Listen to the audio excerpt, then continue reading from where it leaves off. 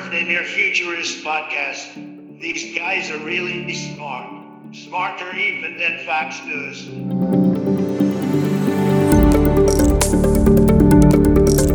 Well, thank you, Mr. President, and hello to all of the listeners, and thank you for downloading The Near Futurist, a show presented by me, Guy Clapperton. Today, my guest will be talking about communicating through artificial voices that might not really have been Donald Trump, and how that's evolving. We'll find out more about that in just a minute, but first, a little bit about who you're listening to. I'm Guy Clapperton, a technology journalist and media trainer with 30 years' experience. But never mind that, I say that every week. Although I'm recording this at the beginning of October, the first 3 episodes of this podcast went live on the 30th last year, so you'll be hearing this close to its first birthday, hence the cheesy intro. To the people who've stuck with it since the first few episodes with the background noises because I thought it was a really neat idea to record in cafes, but my microphone more sort of didn't, thank you. To those who've come on board since, and there are now almost 2,500 listening regularly, thank you too. And of course to all the guests, especially those early ones who came on when there were only about 25 people listening in the very early days, thank you all. I wonder if I can get a couple of thousand more by the second birthday. Do have a look at the website at nearfuturist.co.uk, where you'll find more episodes, a year's worth actually, and information on what we're about. If you'd like to book me as a speaker or MC for your technology event, do have a look at the show reel on the site and drop me a line, guy@nearfuturist.co.uk. That's nearfuturist as one word. Or get in touch with my agent, whose details are of course also on the site. If you like what you're hearing on this podcast, please do consider leaving a review on the iTunes store or wherever you download from. And if you're new to the show, you're very welcome. That's loads about me, so let's get to my guest for the show. He's Chief Scientific Officer at Cereproc, which is a company that creates text-to-speech solutions for any type of application.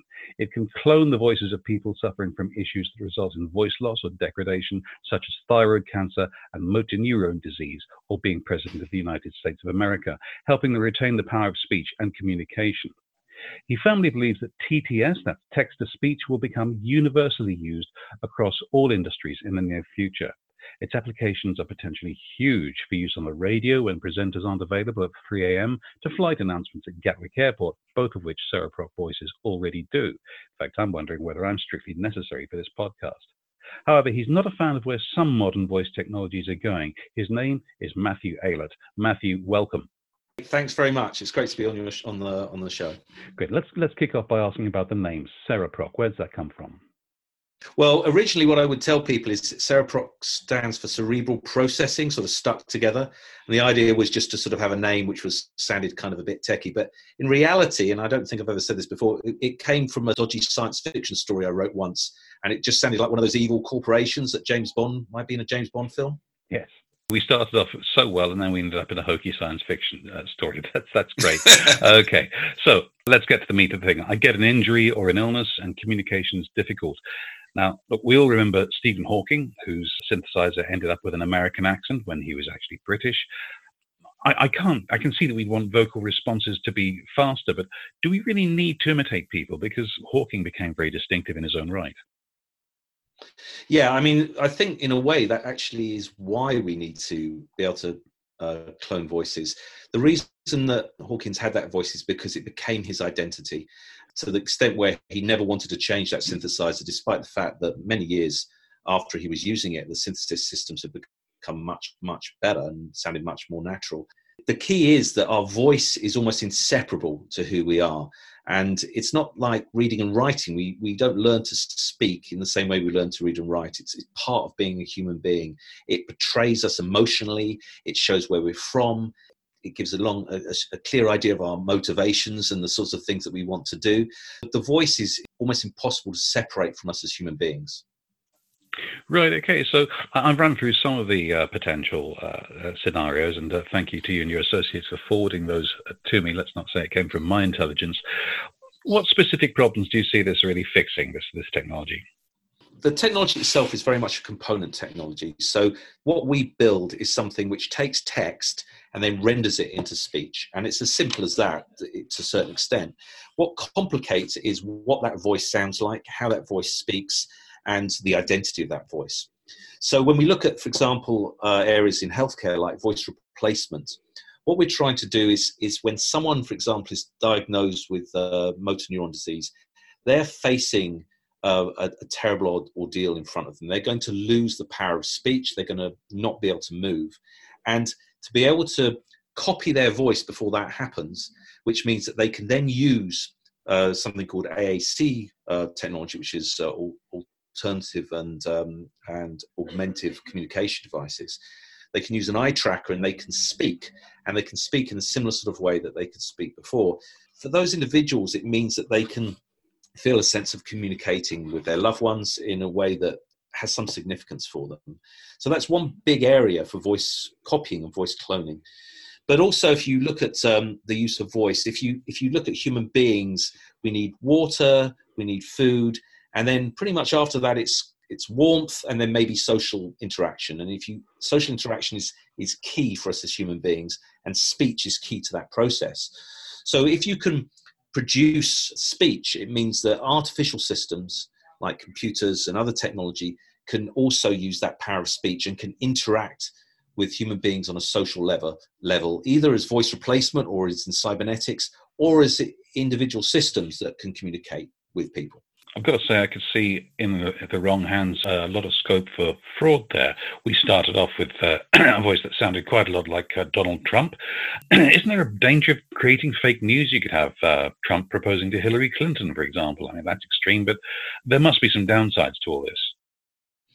Yeah, well, actually, one of the problems we found with Trump, it was hard to get him to say something that was unbelievable because he says a lot of different things. The issue with the cloning is very relevant. And I think it's relevant not just in terms of voice, but also in terms of video, in terms of text, and across our whole media experience. In a way, I think what's happening is we're returning to where we were maybe 200 years ago when someone gave you some information, you had to decide who's given it to you and is it true. And we had this brief period where if it was a recording, an audio recording or a film recording, we would believe it was true. To a large extent, those days have actually gone already with Photoshop and with editing. The fact is, in a way, is that none of the media we see is necessarily true unless it's had proper editorial control. Do you see these things as being potentially useful for criminals? I mean, would your systems actually fool a voice print detector, whatever the machine's called? I think voice identification by itself would be a bad idea because it isn't that difficult. It's hard, but not that difficult to produce voices which will get through various types of voice printing. Academics, I know, have got quite a good amount of research working with voice people, trying to break their systems and then in turn them trying to fix them. But as part of other security systems, it might be okay. In terms of criminals, absolutely. The criminals are willing now in technology to put quite a lot of resources together to try and do things. The thing which is the biggest barrier, and we've already heard rumors of people trying to use the voices of other people to try and get information, blagging and things like this, so they can then carry out crimes. One of the things which is still very difficult is conversation. So if someone is having to type in to a system to produce the voice, then the delay between responses is really different. And the fluid sort of conversation you have with someone which has things like disfluencies and everything is still very, very hard to duplicate. In some respects, it only works, like with a lot of things where you're being deceived, it sort of works really if you're not expecting to be deceived. So if you think there's no reason why, the president shouldn't call me up and ask me to do this, then yes, you're vulnerable to someone pretending to do that, I think. It's a big problem. And as with a lot of technology, as we've seen in the past, there's often a lag between both the ability of justice systems to keep up with the technological criminal, as well as the law to actually have the right sort of legislation which can be used in those cases as well. Can you tell me something about how the speech market is growing in general? I mean, I use a device from a well-known online bookseller, which is just next to me, and I use its name to activate it, so I'm not going to say that. I'm not going to name it, but a lot of people call them Alexa. Also there's Google Assistant, that sort of thing. How is the speech market growing in general terms, and is that pulling your particular sort of market through with it? So there's been a massive increase in the use of speech technology, and part of this has come from the big American corporates that have embraced this technology very, very much recently. To a certain extent, it's still open to how and whether or not we need this so much. So there's an underlying argument from companies like Amazon and Google that the reason we have these devices is because they're useful and people want them. There's not that much evidence of that. I think more within that area, it came down to the fact that when Google took Siri out of the box and asked it how high Everest was, it didn't show them any adverts from Google. And so it's like a sort of war with these giant corporates trying to control the user with a new type of interface, a new type of technology. But of course, with them getting into the area, the explosion in the use of this technology and its use for more constructive and positive activities and applications, I think is increasing as well. It's also going to change the way people behave to an extent, isn't it? I mean, if I ask, at the moment, if I type a search into Google, let's say I want to find a, I don't know, local dentist, then it's going to show me a large number of them. Whereas if I ask Google Assistant, it's going to reply with one response. So do you anticipate that people will start to get used to only the one response, and that advertisers will have to start getting very canny about how they get to the top of the pile? I'm just wondering whether voice is actually going to impact us in those ways if we start using it as our only interface with a computer.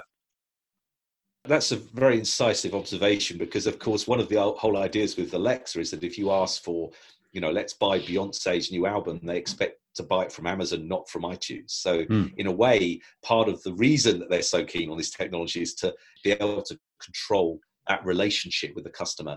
Whereas in a way, the way originally Google became so popular was by giving all those options. If you go back, there was this attempt, many years ago with things like Lycos that used to say, hey, welcome to the internet. Where do you want to shop? And then they would give you, where you wanted to shop. Google destroyed that sort of control by allowing people to pretty much see whatever's in the top 20. The effect of this is going to be interesting to see, because we sometimes it works and sometimes it doesn't. So, for example, when feature phones came out, they would say, here is the internet. So here are some sites specially chosen from you by BT. And people knew that wasn't the internet and they weren't interested in that.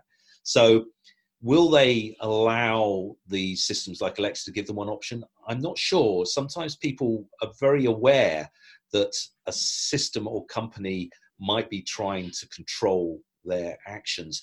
When I speak to people who use Alexa, very often the first thing they do is switch off the can you buy anything using Alexa.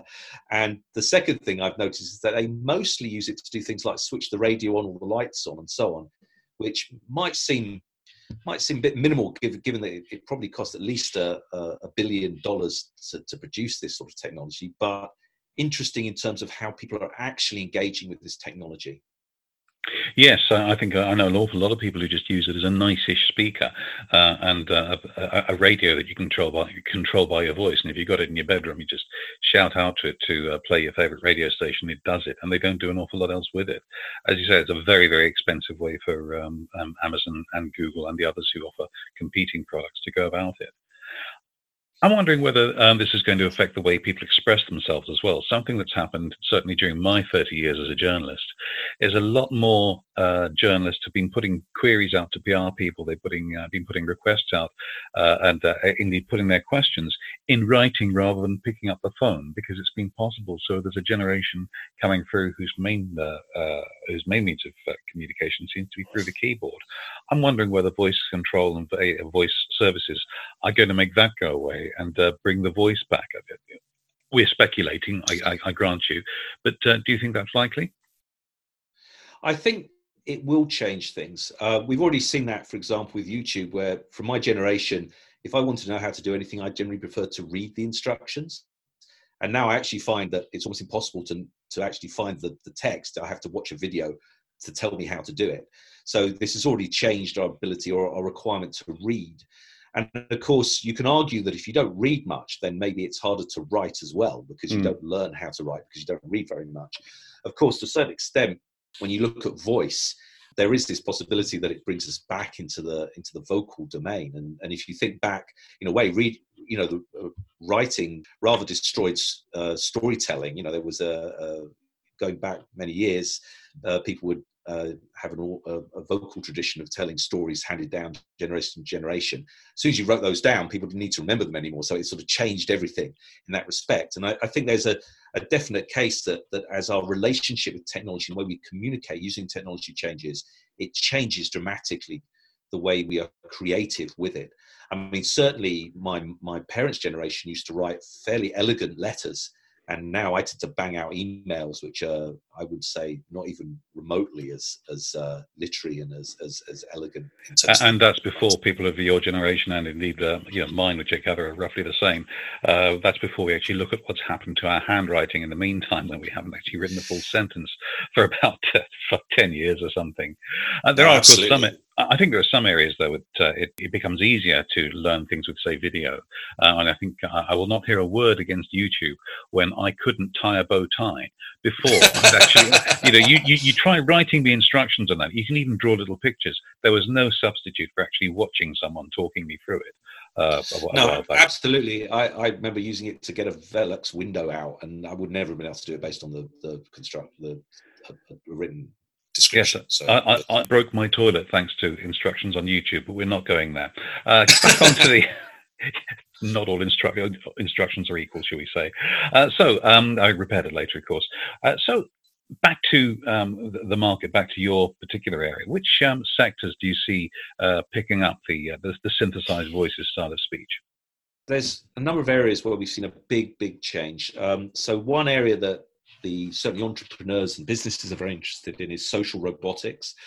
So it's the idea of an embodied computer system that uses voice to communicate with people. And these are still there's a great question about, again, how these will end up being in maybe another 5 or 6 years. At the moment, we're sort of moving between things like something which you sit on your desk and is used to a bit like Alexa, but moves about, through to things which are bespoke for, say, for example, monitoring elderly people if they fall and so on, and being used as a sort of way to bridge the gap between the technology that's available and users who are more vulnerable. So that's one area where people are doing a lot of work in. And of course, for me, that's very exciting because the voice matters a lot in those sorts of applications. If I go back 10 years ago, the only real commercial market for voice synthesis was call centers that were replacing human beings with speech recognition and TTS. And that was voted the most hated technology of the 20th century by Wired magazine in 2012, I think. And I still have to apologize for it whenever I present anything about speech synthesis. So to see speech synthesis being used, for example, in robotics and in a social context is really, really interesting. I think also there is this classic question of the only way to communicate really with people is either by text or voice in reality. And so being able to generate media, in effect, is what synthesis allows you to do. It allows you to take data, turn it into text, and then turn it into voice. And that's something which we'll see, I think, having a greater and greater impact as we go forwards. Yes, it's interesting you pick up the example of elderly people. I have an elderly relative who absolutely loves her smart speaker, not because she does mostly use it as a radio and to listen to music, but also she's got it calibrated to call her son by voice if she has a fall. But so it'll just put her straight through, and he can come running, which is terrific. But what she really likes about it is it's not just an old person's thing. It's not like these panic buttons that I've just designed as a reminder hanging around your neck the whole time that you're getting on a bit. It's just an ordinary thing that loads of people use. And I think that's a very valid way forward.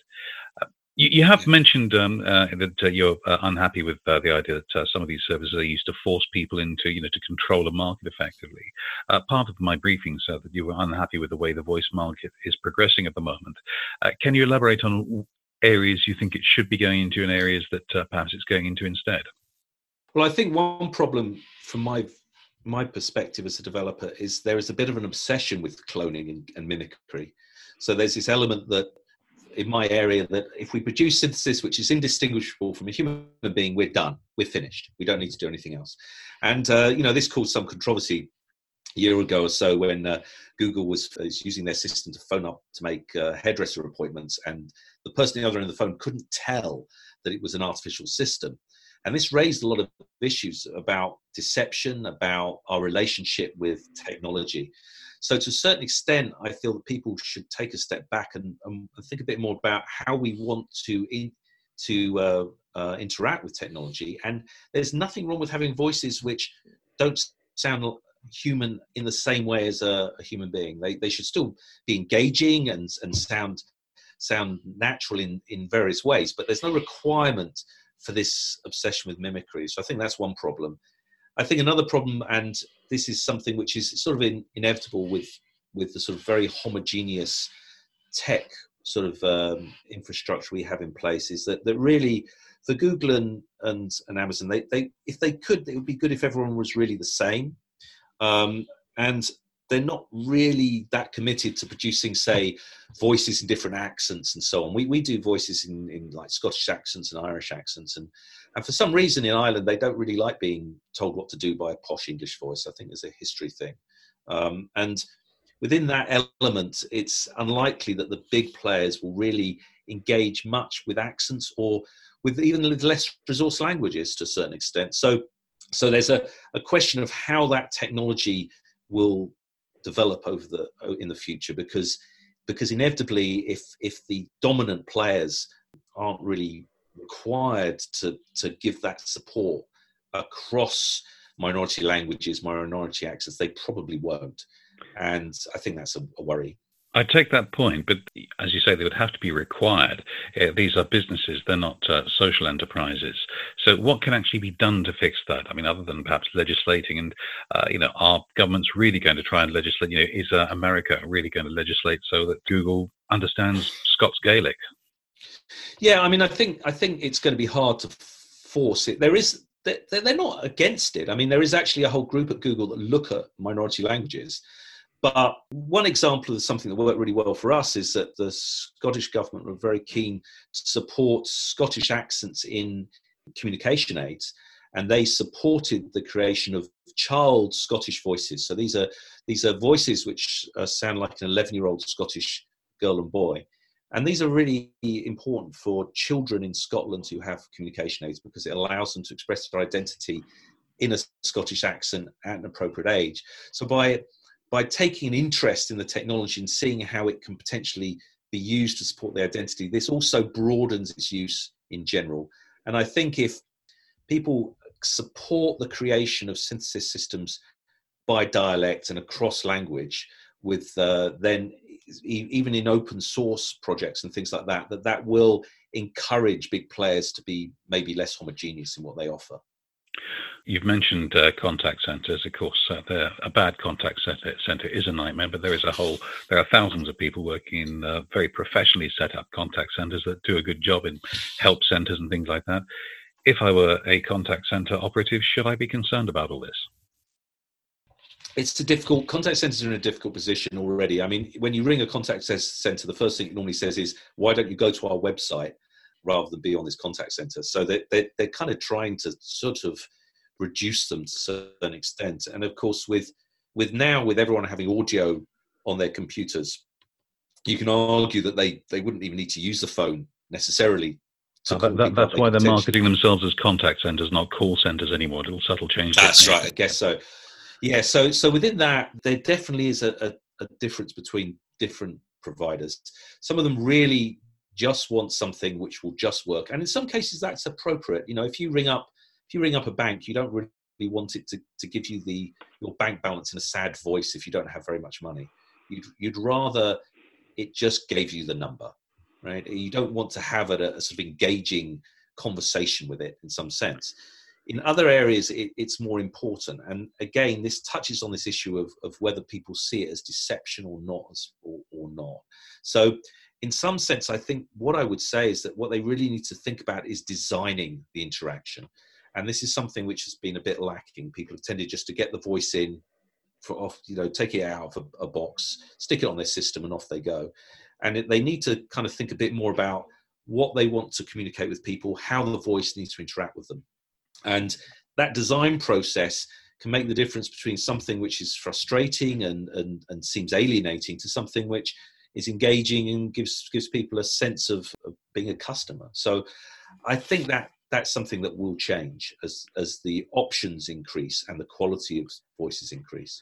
You've just given me a lovely image of the bank giving me an automated call if my account slips below 50 quid that starts off, "Oh, woe is me, woe." I think that'd be a terrific idea. I'd actually look forward to going bankrupt. So maybe that's not so great. Look, Matthew, this has been terrific. It's really interesting. We could talk about this for a long time, I'm sure, but we're running short of time. So could I ask you finally where people can find out more about yourself and your organisation? We're the only UK TTS company. We're based in Edinburgh, and if people go to our websites, www.cereproc.com, I've chosen a company name which is rather hard to spell, but CEREPROC. Then there's lots of information about what we have and our products, and we also have info at Cereproc, and we do actually respond to info at Cereproc. I know some people think it sort of goes off into a null void, but we look at it, and the team here are really good at getting any queries through to the right people.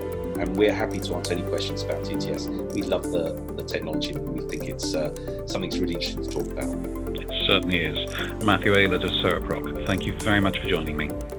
Thank you very much. And many thanks to you for listening. That was the Near Futurist podcast, 1 year old this week, with me, Guy Clapperton. I'll be back in 2 weeks' time as always, and don't forget to have a look at the website at nearfuturist.co.uk. See you in a fortnight.